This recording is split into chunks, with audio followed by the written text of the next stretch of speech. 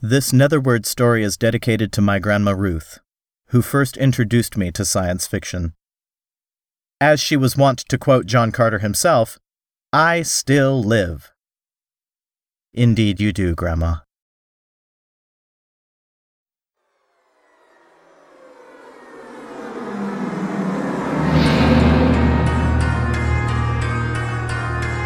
Netherwords. Read for you by Charles Logan. A Princess of Mars by Edgar Rice Burroughs. Foreword. To the reader of this work. In submitting Captain Carter's strange manuscript to you in book form, I believe that a few words relative to this remarkable personality will be of interest. My first recollection of Captain Carter is of the few months he spent at my father's home in Virginia just prior to the opening of the Civil War. I was then a child of but 5 years, yet I well remember the tall, dark, smooth-faced, athletic man whom I called Uncle Jack. He seemed always to be laughing, and he entered into the sports of the children with the same hearty good fellowship he displayed toward those pastimes in which the men and women of his own age indulged. Or he would sit for an hour at a time entertaining my old grandmother with stories of his strange, wild life in all parts of the world. He was a splendid specimen of manhood, standing a good 2 inches over 6 feet, broad of shoulder and narrow of hip, with the carriage of the trained fighting man. His features were regular and clear-cut, his hair black and closely cropped, while his eyes were of a steel gray, reflecting a strong and loyal character, filled with fire and initiative. His manners were perfect, and his courtliness was that of a typical Southern gentleman of the highest type. His horsemanship, especially after hounds, was a marvel and delight even in that country of magnificent horsemen. I have often heard my father caution him against his wild recklessness, but he would only laugh and say that the tumble that killed him would be from the back of a horse yet unfoaled. When the war broke out, he left us, nor did I see him again for some 15 or 16 years. When he returned, it was without warning, and I was much surprised to note that he had not aged apparently a moment, nor had he changed in any other outward way. He was, when others were with him, the same genial, happy fellow we had known of old. But when he thought himself alone, I have seen him sit for hours, gazing off into space, his face set in a look of wistful longing and hopeless misery. And at night, he would sit thus, looking up into the heavens. At what I did not know, until I read his manuscript years afterward. He told us that he had been prospecting and mining in Arizona part of the time since the war, and that he had been very successful was evidenced by the unlimited amount of money with which he was supplied. As to the details of his life during these years, he was very reticent. In fact, he would not talk of them at all. He remained with us for about a year, and then went to New York, where he purchased a little place on the Hudson, where I visited him once a year on the occasions of my trips to the New York market, my father and I owning and operating a string of general stores throughout Virginia at the time. Captain Carter had a small but beautiful cottage situated on a bluff overlooking the river, and during one of my last visits in the winter of 1885, I observed he was much occupied in writing, I presume now, upon this manuscript.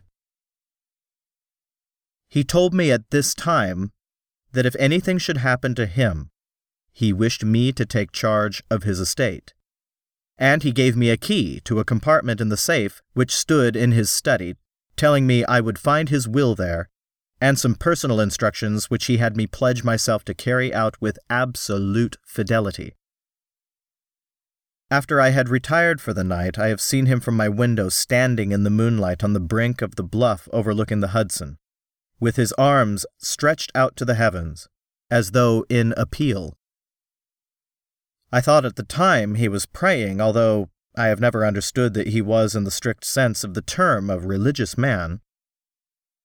Several months after I had returned home from my last visit, the 1st of March 1886, I think, I received a telegram from him asking me to come to him at once. I had always been his favorite among the younger generation of Carters, and so I hastened to comply with his demand. I arrived at the little station about a mile from his grounds on the morning of March 4th, 1886, and when I asked the liveryman to drive me out to Captain Carter's, he replied that if I was a friend of the captain's, he had some very bad news for me. The captain had been found dead, shortly after daylight, that very morning by the watchman attached to an adjoining property.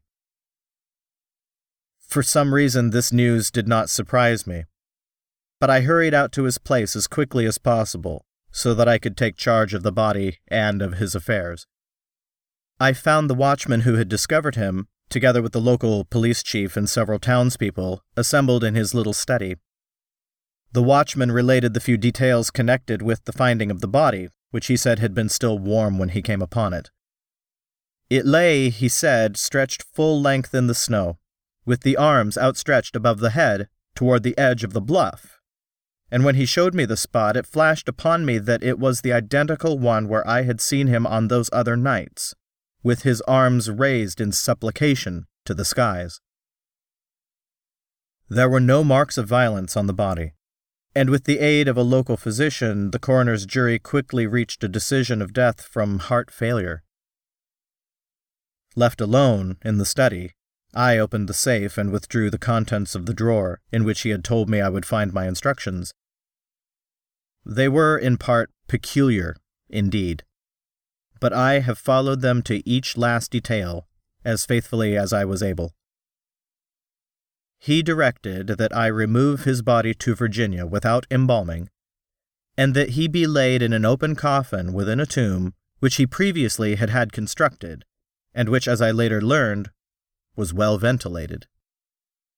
The instructions impressed upon me that I must personally see that this was carried out just as he directed, even in secrecy if necessary.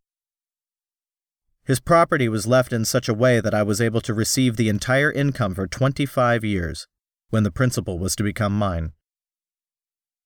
His further instructions related to this manuscript, which I was to retain sealed and unread just as I found it, for 11 years. Nor was I to divulge its contents until 21 years after his death. A strange feature about the tomb, where his body still lies, is that the massive door is equipped with a single, huge, gold-plated spring lock, which can be opened only from the inside. Yours very sincerely, Edgar Rice Burroughs.